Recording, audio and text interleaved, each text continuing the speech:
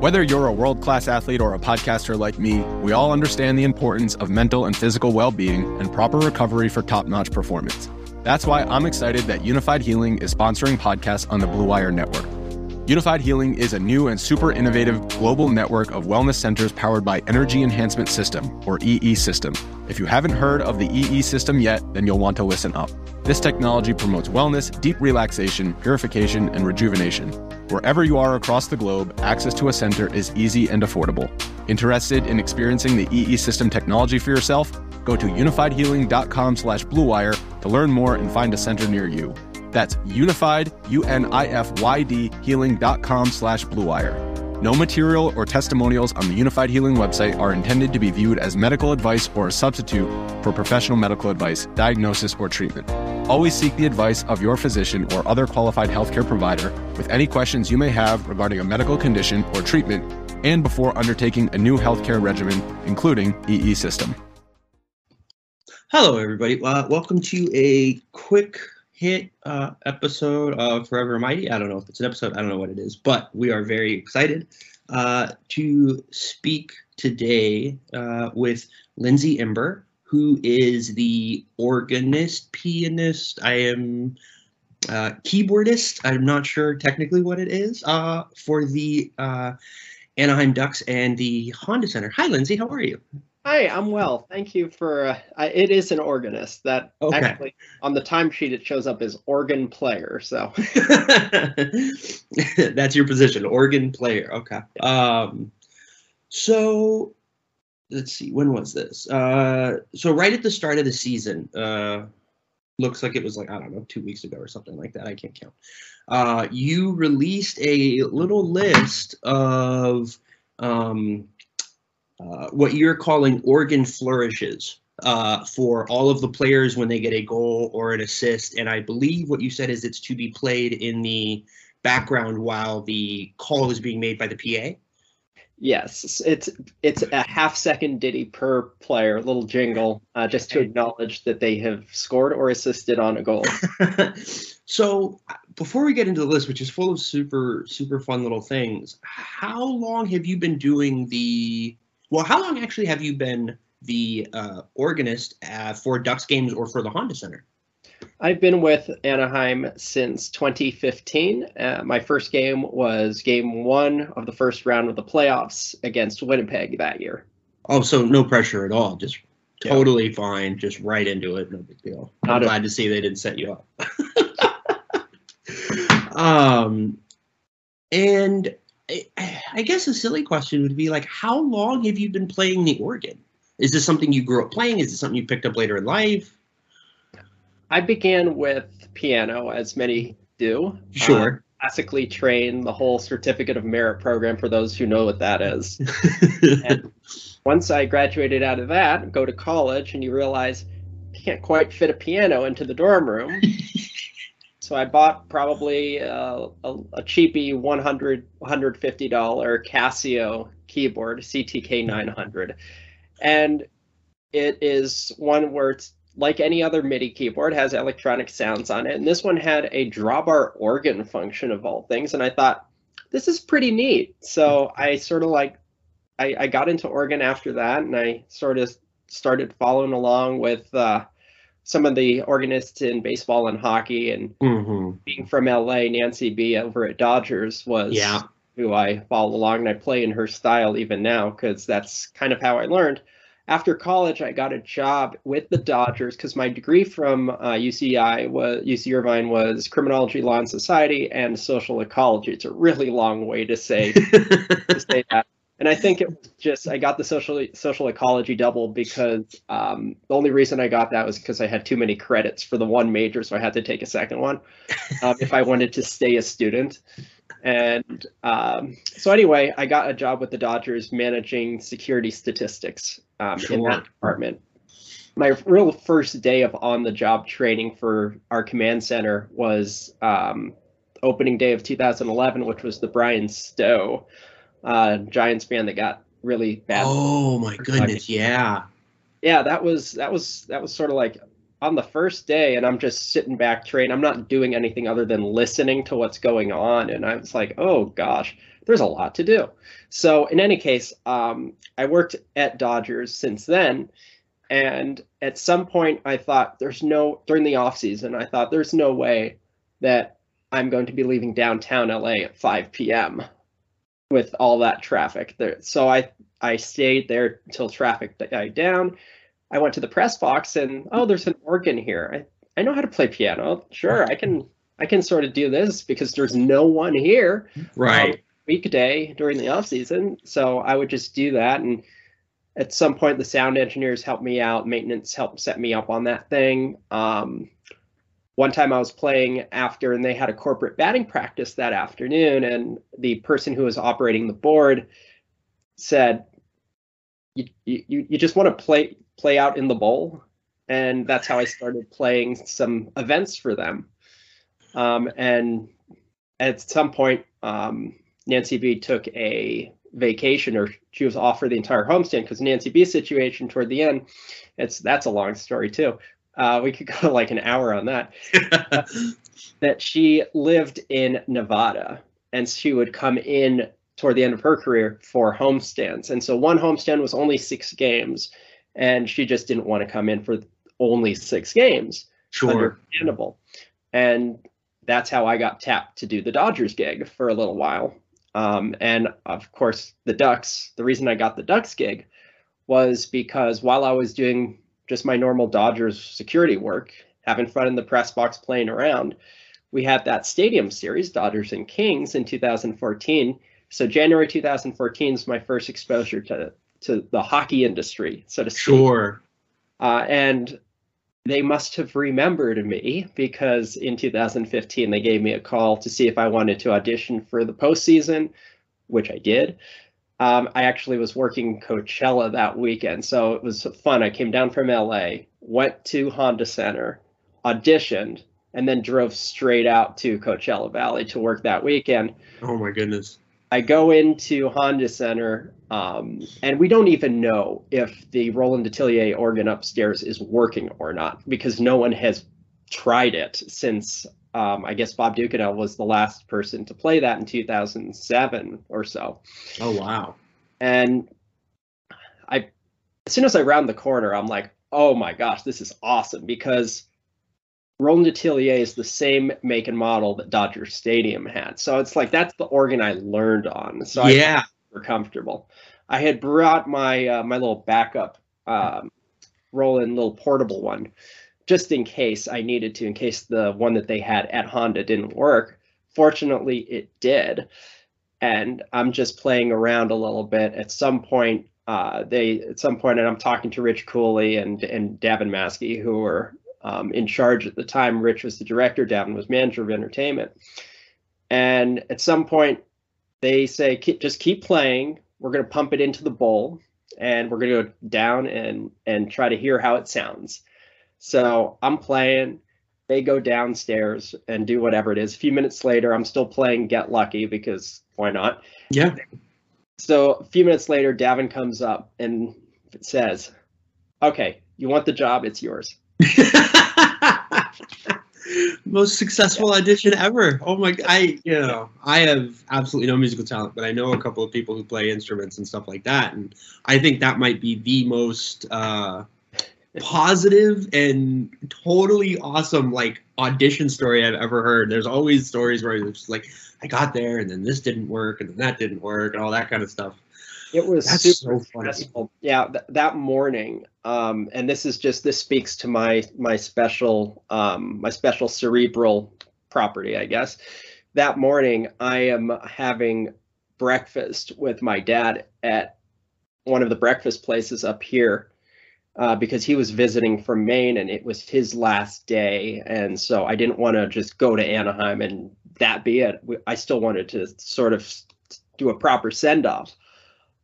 But I was so nervous. I just could not eat, I remember. And I remember ordering this pancakes and eggs thing and barely getting 2 bites in before I was just like, I can't. I just can't.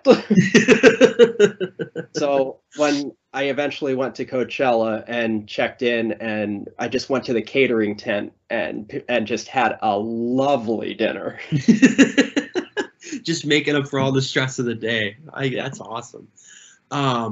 So how quickly or how soon did you start doing the kind of goal and assist flourishes, or is there something that kind of happened along the way where you're like, oh, that seems like a fun idea, or something like that?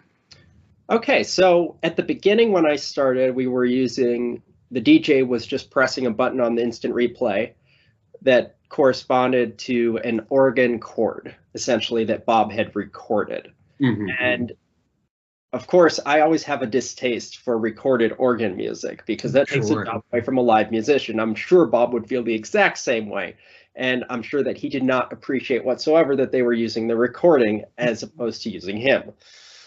So I thought I would just, out of habit, whenever I hear something, whether it's an instrumental or just live music, I try to figure out what's the chord structure, can I play this?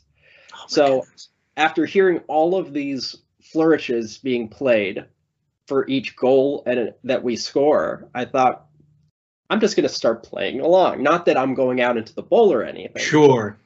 Just to have some fun with it. Let me pretend that I'm going out into the bowl.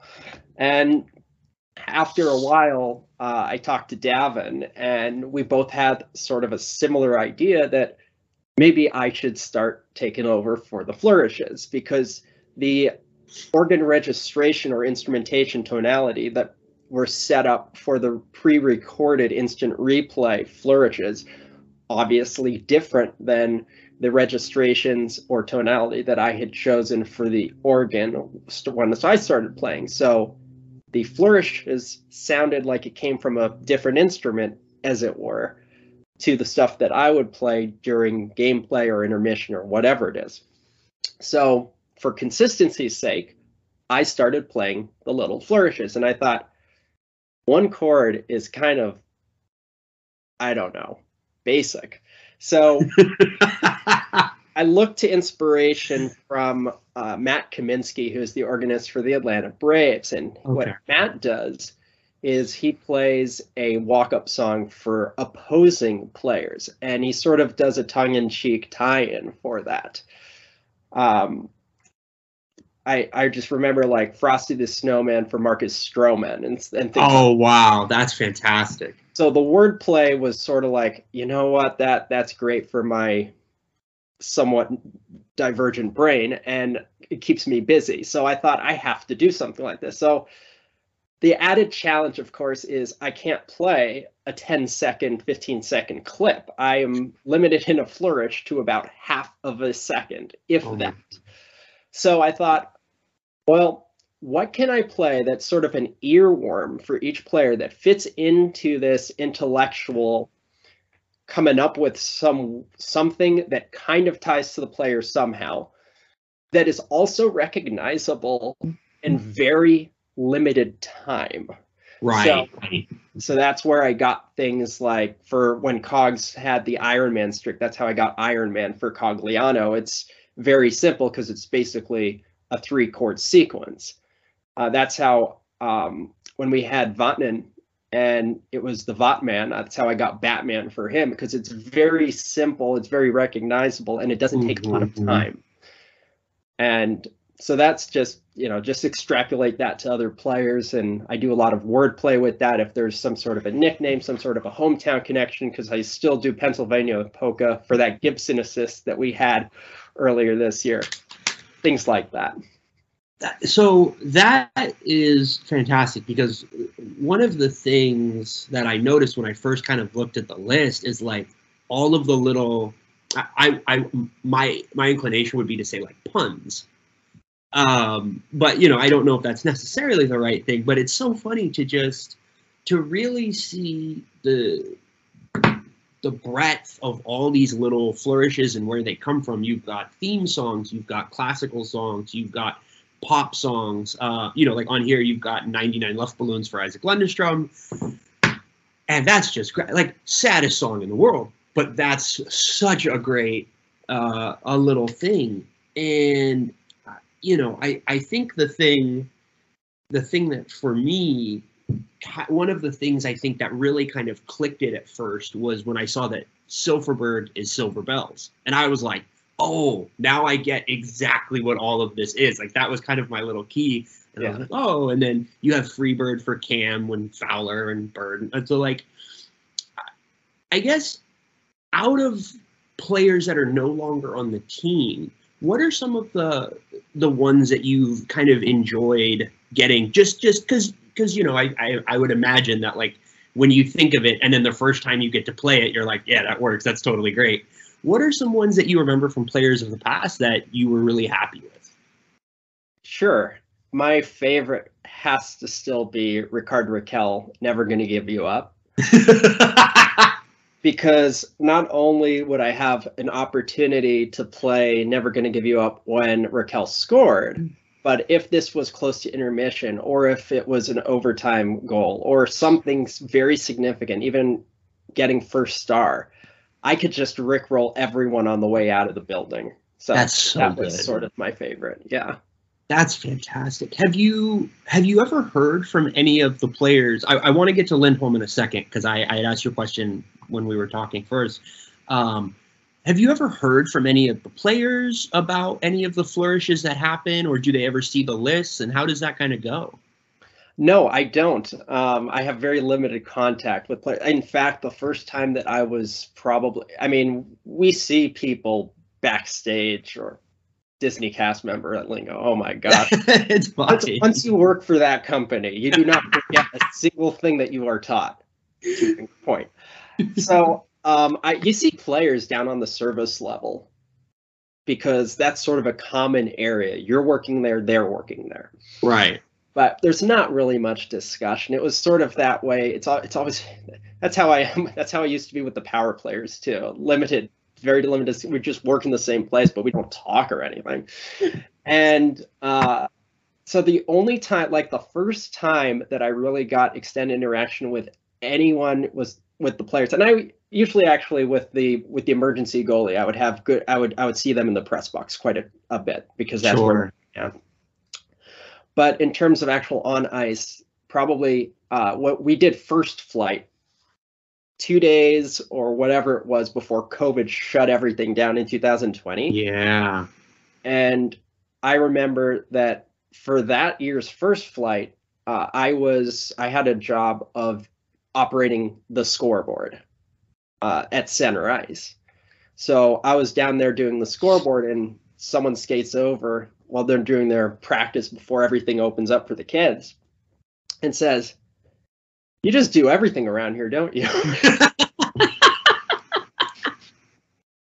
Can I ask who that was that made that comment? That was one of the practice goalies. Oh, that's so awesome. Yeah. Okay, so the thing I kind of alluded to a second ago with Hampus Lindholm is you said that he is the only player that has ever picked his flourish. Hampus is the only player who has ever asked what he would want his walk-up song, so to speak, to be. So Hampus is the only one who has ever given an answer. Oh, man. Okay, well. Eye of the Tiger, by the way. Yeah, so that is such a great pick because that song is so funny, and it's just like, for a player like Hampus, it's just so funny because it's just like, oh yeah, like you're not going to score a lot. You're not like, that's not kind of what you're on the team to do. So when you do, it is kind of that rocky feeling of like, oh, I did it. Like, this is great. I enjoy, what I really enjoyed, speaking of that exact scenario, but even rarer than that, was Ryan Miller, Greatest American Hero was what I had for him. As soon as he passed that record for wins or whatever, I was like, okay, we're going Greatest American Hero because that's really what this is. Yeah, absolutely. And I just remember I have a great memory on Miller's retirement game, and it's the last time that we're going to see Millsy at Honda Center as a roster player. And during the postlude, so to speak, for that game, I just was like, okay, I'm just going to play that theme song for like a minute or two. And I see that as he's leaving the ice, and that's pretty cool. That's great. That's the kind of stuff that's just, it's the little special stuff. And I think those are the kind of moments where, you know, the kind of entertainment aspect of it really has so much to deliver, right? And that's where you as an organist can give so much, because I would imagine everybody heard it, everybody registered it, but nobody was like, oh, it was just more of like, oh, this is a great song. And then I'm sure on the drive home, they were like, wait a minute, was that? Oh, that's so cool. And I just think those are kind of the little things, you know, like you talked about having worked at Dodger Stadium. And for me, when I was still going to Dodger games, one of the things I always loved was walking out at the end and getting to hear I Love LA. Yeah. I don't know that I've ever listened to that song outside of the Ravine, but that song makes me so happy because it completely fills the kind of bubble of my experiences. It's that like, oh man, now we're walking out of here and we're gonna walk to the car and we're gonna sit in the car for 45 minutes and then maybe, we'll move 10 feet. And the entire time I just get to hear Randy Newman in the background and I'm going to be ecstatic and I'm going to talk over it. I'm going to yell over it. There's going to be all this other stuff going on, but the entire time right in the back, I'm just going to get to hear Randy and it makes me so happy. Next time we play Los Angeles, listen for I Love LA in a minor key when Los Angeles commits a penalty. Okay, so this is one of those things where I'm going to have to ask you to dumb it down for me because, as I said, I have absolutely no musical ability. My uncle, God bless him, tried to teach me how to play the guitar, and that's an absolute disaster. What is the minor key differentiation? The minor key is essentially you take the third and you just lower it a half step. So if you have C, E, G, or Do, Mi, So, or root chord, all you do is take the Mi and lower it a half step to make E flat, or I think they call it May, is the lower, the flattened third. I don't know how solfege works. I'm not a musician. I just play one on TV. You know what? That's fine because I think you stayed at a Best Western last night, so you're totally good. Holiday Inn. So I just had are there any songs, whether for the flourishes or just throughout the course of the game, that you have made a conscious decision to avoid? Yeah. Just either it's overplayed or you don't like it personally or anything like that. Well, Baby Shark, let's get that out of the way. Sure, That's not happening. I don't care if San Jose is doing... Actually, with San Jose, the one thing I want to troll them on is if we're miraculously beating them by a 6-1 margin or something at the end of the game, and they score a pity goal with like a minute left, there's no way they're coming back, not even close. I just want to patch in there. And you remember that when they had that goal song contest that the fans got to vote on, and they had that ridiculous option from LMFAO called Sharks Remix. It's their Shots song, but Sharks. I just want to play that if San Jose scores a pity goal in a blowout game. I want that so bad. That would be. But yeah, Baby Shark is a song that I will not play. I remember when I was starting early on, pretty much the only thing that they said, do not play this, was a competing sports theme song for one of the like a competing rights holder. Like if there's don't play the ESPN song. Yeah. That, which is simple enough, except for the problem that when you do this long enough, all the songs start to run together. Sure. So sometimes I will start with the ESPN NHL theme, classic theme, right? And then I will transition into the NHL on NBC song because they are so close. That's because all the songs in the world are the same, as everyone knows. It's like Joe Satriani's If I Could Fly that becomes Coldplay's Viva La Vida, which is actually based on a Cat Stevens song. Half the songs that I play are so open to interpretation. I do them in such a way that not even the YouTube strict copyright algorithm can detect that I'm playing that song because it's just so... It's open interpretation, so I'm playing one song, and I'll get 2 tweets. I'll get a tweet from someone that says, thanks for playing this song. And then I'll get a tweet from someone else. Thanks for playing that song. it's the exact same thing. It's just they interpret it differently. And that's sort of what I go for. It's like, I am so vague with what I do and non-committal, which is my personality. And that just means that you can decide for yourself. It's sort of a choose your own adventure. I'm just here to pretend to be the background character, I guess. That's fantastic. And then of course I get super political always. The reason that I changed Silverberg's Flourish from the Hedwig theme from Harry Potter, Silver Bells. Yeah. Because we're not doing any Rowling stuff. Yeah, no, you're not going to get me to push back on that one at all. That's yeah, no, I wouldn't want to play that fucking song either. That's so funny. Are there any songs that the building or management has asked you to play? Or is it more of just like, do your own thing, have a great time, but just please don't get us in trouble with the rights holders? Pretty much, yeah, pretty much. I've had people on our entertainment staff request various things. There used to be one of our full-timers downstairs that liked to hear after we won, when we were winning very constantly. Yeah. It would be a tradition. I would just play Trololo, which that Russian song that to get around the censorship, the artist just said, da da da da da da da, that instead of the actual lyrics.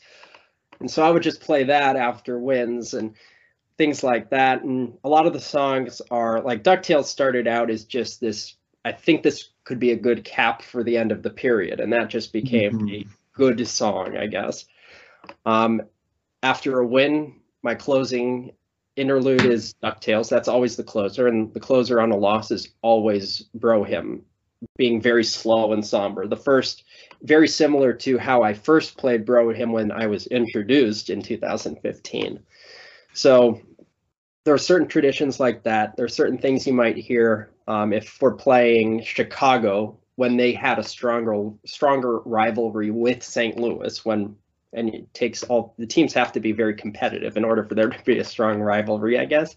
But when they had a strong rivalry, Chicago, we'd play them. And then if they did something and I wanted to sort of poke fun at their expense, I would play When the Blues Go Marching In. And when St. Louis, I would play, what the heck is the Hawks March called? Is that the name of the song?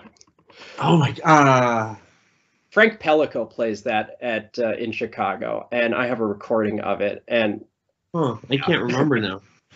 But yeah, that's great. That's things like that. Yeah. Yeah, just pit different teams against each other and see if they notice. And I'm 100% here for that. That's the best. So the one little last question that I need to ask you, and I apologize if this is incredibly stupid. Have you ever found an excuse to play The Entertainer, which might be one of, I think, the most well-known and simultaneously anonymous piano riffs at the same time? Well, I've done Joplin before. I don't know if I've done Entertainer. I remember I did when we played Edmonton Game 7. And we won Game 7. Wow. And didn't know we were allowed to do that. Red Pepper, Spicy Rag, I played at that time. But I mean, I started out, again, you start out on piano, so you have all of these things in the back of your head. Sure. I play Maple Leaf and things like that. Ragtime doesn't always convert well to organ, so it's sort of interesting. You have to sort, yeah, because with the piano, there's sort of differences on these instruments. Organ is very much an instrument that builds on things like layering and sort of harmonization, and a lot of there's sort of, I remember when I tried to explain to someone what is the difference between a drawbar that you can use in baseball versus one in hockey, and because someone asked me, why doesn't the new organ at Dodger Stadium, this was in 2016, why doesn't the new organ in Dodger Stadium sound right? It sounds weird.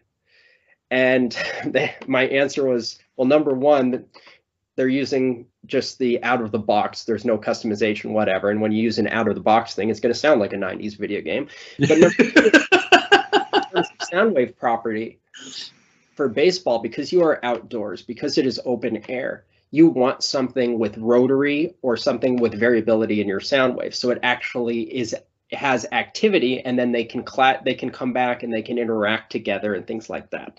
You don't want something that is sort of a low or an off rotary where it's a lot flatter. Mm-hmm. That's better for inside, where you do have the sounds banging off the seat or other obstructions coming back, and you don't have that sort of open air. So you need to account inside for the fact that you are going to have reverb and echo provided by the acoustical properties of the building itself. So there's a different sound that is appropriate for a different venue, depending on where you are. And I don't even remember what your question was. I just got off on this tangent. No, this is great. Because I don't know that anybody thought when they were going to be listening to this that they were going to get a physics lesson, but I am fascinated right now. So. I took one credit for the physics of music in college, and I don't know if I retained anything or if I'm just making stuff up at this point. But here's the thing, though. You're just saying it to me, and I don't know a damn thing. So as far as I'm concerned, you're a genius. So this is great. The only thing I know about like sound is that you can use egg cartons on the walls, and allegedly, that's how you build an in-home recording studio. But beyond that, I know absolutely. Oh yeah, of course, yeah. That's why when you go and see, if you try to hear a concert, do a concert in an art gallery, it's not going to work well. But there are definitely things like that you have to take into account when you do this stuff. You have to think, how's this going to sound out there? And even sometimes whatever you come up with in your head sounds totally different, and then you have to adjust. And it's tough. And the tough thing, of course, is when I'm playing up there, I'm not hearing I don't hear how it sounds. I don't know how it sounds. Right. I know is if there's a fan or someone who is recording and posts the video online, and I'm like, oh, that's what that sounds like. And so that sort of helps me out and it doesn't happen often, but that when it does happen, it helps me out to figure out, you're constantly listening. And when I do my recordings, I'm constantly listening to my recordings. I still listen to recordings I've done in 2015 and even earlier than that, because I'm listening for things I can improve upon. What am I doing that I think sounds okay here? What am I doing that I think sounds like it can be better? And what am I completely messed up and no one noticed, but I sure did? That's awesome. That's so cool. I just think, like I said earlier, it's just such a fun added dynamic. And I think one of the things that's really cool, kind of the more that I've kind of learned about the way in arena entertainment is kind of presented, is how much the organist can affect the kind of personality of the venue. And also how much you can put your own personality into it and kind of be a part of all of that. Like I said, I just think that's so cool. I think I don't know if it's a classical, not classical, but like a traditional thing or not, but I feel like the majority of times that we kind of talk about organists, it's usually at baseball games. And, and you've got and it's just, there's all these different cues and all these different things, and everybody's like, yeah, this is part of being at a baseball game. And I think, seeing that list, it was really just really wonderful to me to be like, oh, she is putting thought and effort and joy and personality into what she's doing. And even if it is only a half second here or a half second there, like, the totality of it makes such a difference. And it really does just like improve the quality of the experience from being in the arena. And I just think that's such a fun and really special kind of thing to be able to do. Oh, thank you. Yeah, and I'm always open to suggestion. When someone tweets me on, at Lindsay Imber on Twitter, and someone it's like, hey, can you play this today? It's like, well, I always bring my computer with me just so I can pull up that YouTube video, listen to the song, and try to figure out what I'm doing. I remember I had someone request, I forgot what song it was, but it was complex enough that I thought, there's no way I can pull this off. And I was like, well, no one's going to really hear it anyway. Phil's talking over me, so I'll do it. And I did it, and I thought Phil was talking over me. No, Phil was just talking on comms for our people, and it sounded like he was doing a PA read because he hit the wrong button. He hit the button to talk to us, not the button to go over the loudspeaker. And I was just playing. I was playing solo, and apparently it was decent. I mean, I remember there have been so many games where I thought I have messed things up terribly. The running gag, the running joke in our department the first few years that I was there, because I panicked sometime in 2015 on one game when I accidentally when you're playing an organ, there's a swell pedal that you control with your right foot, and some of these swell pedals on the Atelier, that's one instrument that has this feature. There is a little button or tab toggle on the top of the pedal on the left and on the right, and they're assignable to different functions. And the one on the left is assignable and is generally assigned on an Atelier to a pitch bender. So if you rock to your left, you're going to bend pitch down. And I remember that one time I was just club footing the whole thing and accidentally pitch bent while I was playing live. And I had no idea what happened because I didn't intend to do that. I didn't know that that was a thing that I might do.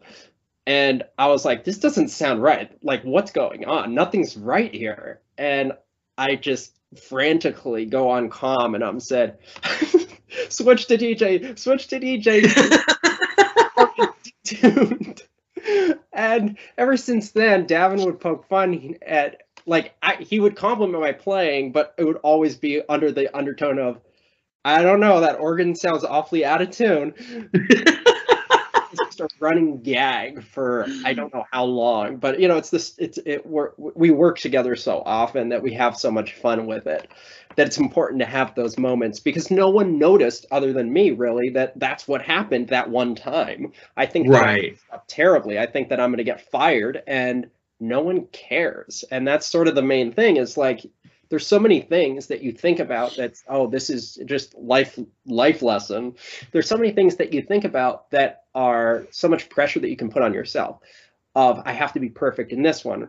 I have to do this. They're going to notice this. They're going to make fun of me for that. They know that I messed up, whatever. People don't care for the most part. That's just how it is. And that's so tough to sort of comprehend because I still get that way so often. And then the next day, no one cares. Like I'll play something and I think like I'll do a song selection because I remember when Bouwmeester got hurt in St. Louis. This was right before COVID too. Yeah. And so he's down on the bench. And usually when we have player injuries, we don't usually play DJ because we don't want to do club atmosphere when someone we don't know what to do. So I am the we don't know what to do person. Sure. They come to me when we don't know what to do. And so during injuries, I'll often play. And I'm trying to play, and you know, there was one game a few games ago we had something of that nature. What was it? Grant had scored or something like that, and we had an injury on a goal scored just during this season, right into the boards, go to the hospital, stretcher, coming out on the ice, the whole thing. Yeah. And go to Oregon. Okay. I don't know what to play. So I start playing improv funeral stuff, not funeral, like funeral stuff, but I just call it the funeral stuff simply because I most associate that dynamic, that tempo, and that style with a funeral dirge. Even though it's not. It's just an improv. This is sound. This is supposed to be comforting sound. We hope we don't overwhelm you. We don't want to be offensive. We have to figure out what we're doing here. We don't want to go full silence because then that just draws more attention to the fact that, something's wrong. Right. So trying to go on with the show, but we have to slow it down drastically. And so I would play that. And then for when Bouwmeester happened, I play that and then I would play various things. There are a few songs that are about hope, basically amounting to I hope you get better and things like that. I'll play Trees from Medicine Man. I think that's a nice calm song, and it also is from the movie Medicine Man, That's just a general. Well, I guess that's sort of related. I don't want to play like a super fast-paced like Dr. Worm from They Might Be Giants or something like that. That might be the wrong tone for that precise. I want to get sort of slower pace, and then when Bouwmeester started to look like, okay, he looks a little bit stabler, or they are not as concerned as they were at the beginning of this episode.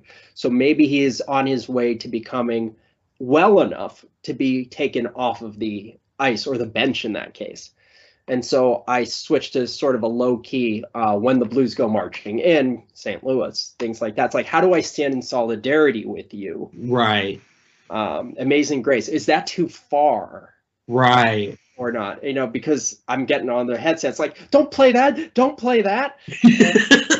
Now I'm thinking I messed up terribly because I've played this, and I'm, you know, and I go on Twitter and I'm getting tweeted at by all these Blues fans thanking me for playing this song, and even Ducks fans saying that. So you never know. Just try to do your best, and sometimes it works out, and hopefully it works out. And like this career that I've stumbled into, it all came about because I played the organ at Dodger Stadium without permission. And I got in trouble by my boss my boss. Here's the thing with Dodger security. It was such a mess that I don't want to air too much dirty laundry, but they changed heads of the department every single year for about 4 years. And then in 2014, when they thought that the heat had died down enough from the Brian Stowe incident, they brought back the person who was sort of in charge-ish on the day that Stowe happened. And yeah, so that's and of course, in the interim, I had updated all of the files. I'm like, we can't schedule people on Microsoft Word. At least use Excel if you don't want to buy a scheduling program. But I've made all these modernization and upgrades. And so, of course, the person comes back there, sees all the upgrades that I have made, and that's not good. So I remember that, yeah. So, yes, you're looking at someone who got suspended from the Dodgers for playing the organ at the stadium. And now I'm the organist for the Ducks. So even when something is super bad, good movie, by the way. Even when something is in a really bad strait like that, and it just feels like the end, you never know where it can lead. And for me, it led to Anaheim, and this is a team that has really been super awesome. That's so wonderful. You have already given me so much of your time. I think we were talking about this. I was like, I think it'll be like hopefully 15, 20 minutes. I don't want to take up too much of your time. I spent 40 minutes, which is very much on brand for this stupid podcast. We always go long. So you will be playing tonight. Yeah. Is there anything that anybody should be looking for? I sort of blew it because they still have Perry, right? Wait, who, Tampa? Yeah. Yes, yes. Okay. Yeah. He's still like for a second I was like, what's hockey? What happened? I was completely disassociated. I'm so sorry. I sort of ruined it last game because post-lit I was too like, oh my gosh, we won in overtime against, Seattle. And so exciting, and it's like I usually like when Perry comes, maybe I'll just play it anyway. I don't care. When Perry comes, I like to play Katy Perry, Teenage Dream. And that was, I remember my girlfriend's the one who is hip and knows songs. Sure. I do not. Right. So I listen, and she's huge into Stone Temple Pilots, so we would listen.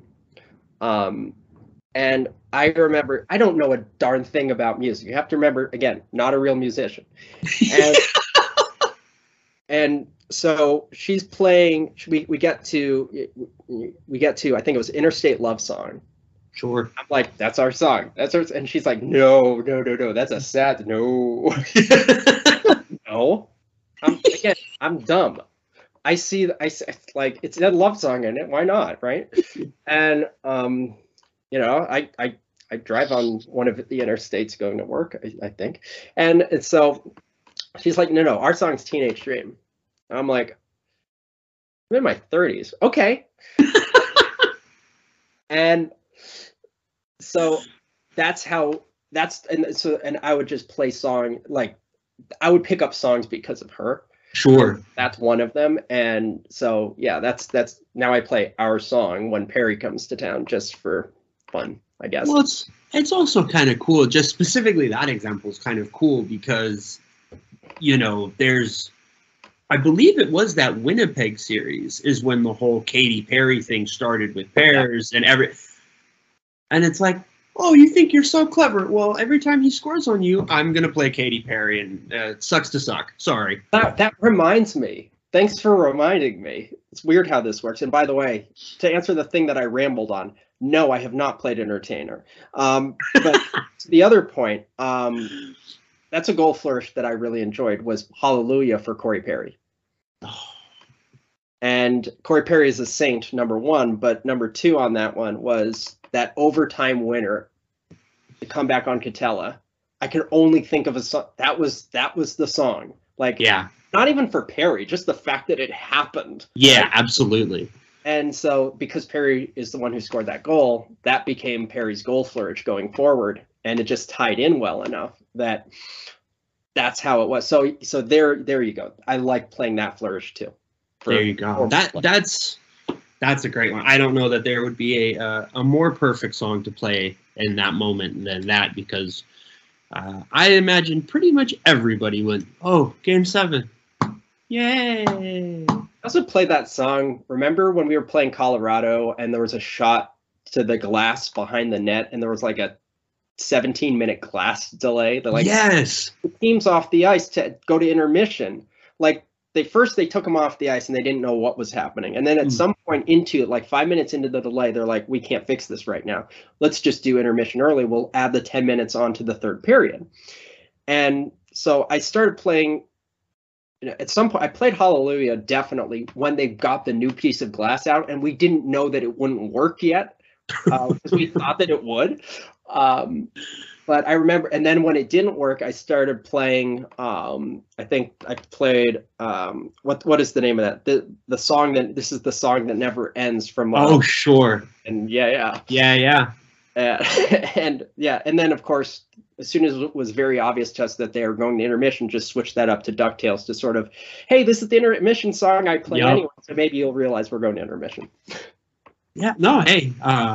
Little cues like that, they work. They work really well. Again, Lindsay, I cannot tell you. Thank you so much for sitting down with me this afternoon, early morning. I don't know how time works anymore. It doesn't make sense.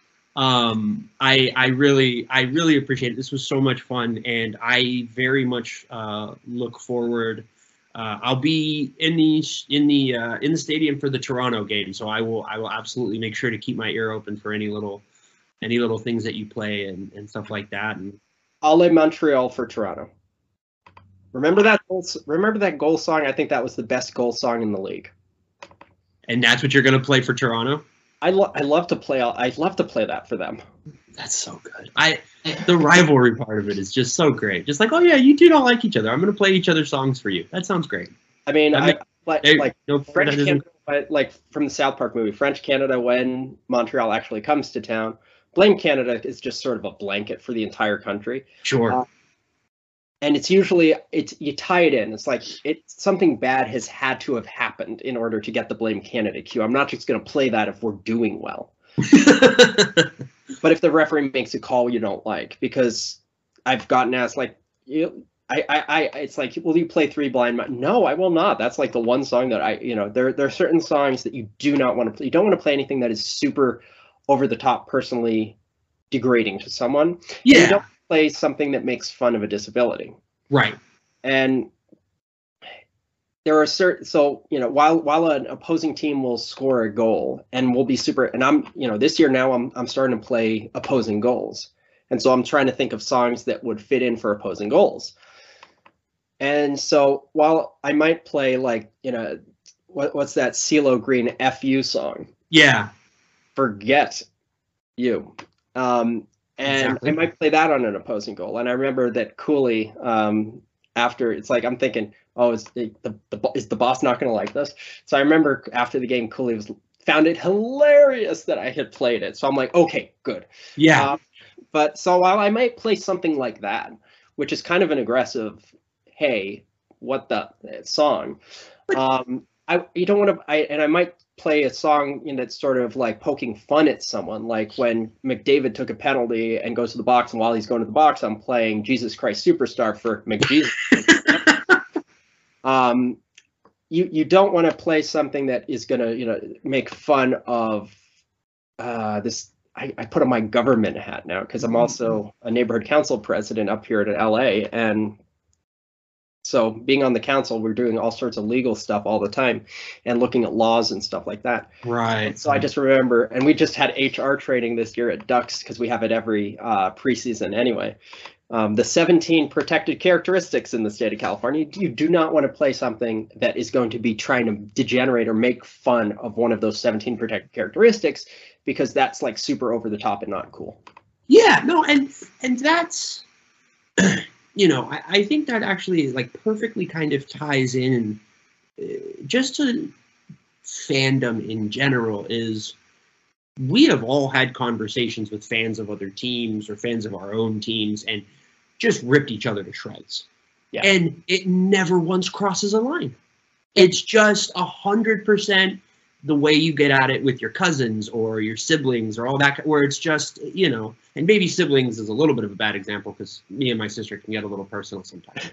But, more often than not, it's really just about the joy and engaging in this kind of like, oh yeah, by the way, I hate you right now. Just so you know, for the next 3 hours, I hate you. So just so we're clear. And that's so fun. And to do it without having to worry about denigrating anybody or putting anybody down, and to really, and that's why I think like what you were saying with the Blues and the Hawks and Montreal and Toronto is so perfect. Yeah. Because it's really like, oh no, this is you guys, right? Oh, it's not weird. Oh, and it's just perfect. And that's really the best part of fandom and communal fandom is, being able to mess with each other and tease each other and, stuff like that. So that's great because you're right. You don't ever want to put somebody else down trying to make a pointless joke at somebody else. It's just never worth it. Right. Well, it is little afternoon, and I'm sure you're going to have to sit in 4.5 hours of traffic to get to Anaheim this evening. I live in Santa Monica. There's a reason I only go to like 2-3 games a year, so I completely understand. My campaign is always, we have a train station across the street from Honda Center. The Samuelis like run the thing now. Can we get like later trains for Ducks and Angels games? Yeah, because like I could just go to, I can, like, if I wanted, I can go to Van Nuys and take a train all the way down and I'll get there just in whatever the schedule says, but I can't get back home. Right. And so LA, land of perfect public transportation. Not a thing wrong. Yeah. Just the best. Again, Lindsay, I really can't tell you how grateful I am for you to give us your time this afternoon. Sure. Is there anything you would like to say, share, anything like that real quick? Just thank you so much for having me. And if you want to hear anything, just find me on Twitter. It's just my name. And let me know what you want to hear, and I will do my best to pretend to play it. There you go, folks. That's it. And always make sure to record it and send videos back to Lindsay so she can make sure that she's killing it like she always is. I always end up repeating myself at the end of these. It's like an essay. I never really know how to end it. Lindsay, thank you so much. And I 100% look forward to hearing all of these flourishes going forward and into the future. And I just wish you all the best. Thank you. And game on Sunday when you come. That's the Halloween game. That's one of my favorite games of the year. You're going to hear a lot of fun stuff. Oh, fantastic. That's perfect. I will keep my ear open, and if I will hope that something from Nightmare Before sneaks in there. So our neighborhood councils, actually, we're doing a movie in the park of Nightmare Before Christmas on the Saturday, and as part of that, I've been just going to blur these out. Yeah, Danny. Yes. And I'm just like, yeah, why not? Yeah, absolutely. You will. I'm sure you. And I don't know if I can think of a composer off the top of my head who is more just mood associated with the organ than Danny Elfman, whose life exists in somber tones. Yeah, again, thank you so much, Lindsay. I really appreciate it. To everybody listening, this will probably go up probably after the game tonight, but still, at Lindsay Imber, we will make sure to tag her when we release this. Give her a follow, send her, little notes when you hear something you love. Less so if you hear something you don't like. We're less, whatever. But give her a follow and just keep your ears open, because this is one of the best parts about live sports. So thank you, everybody, and have a great one.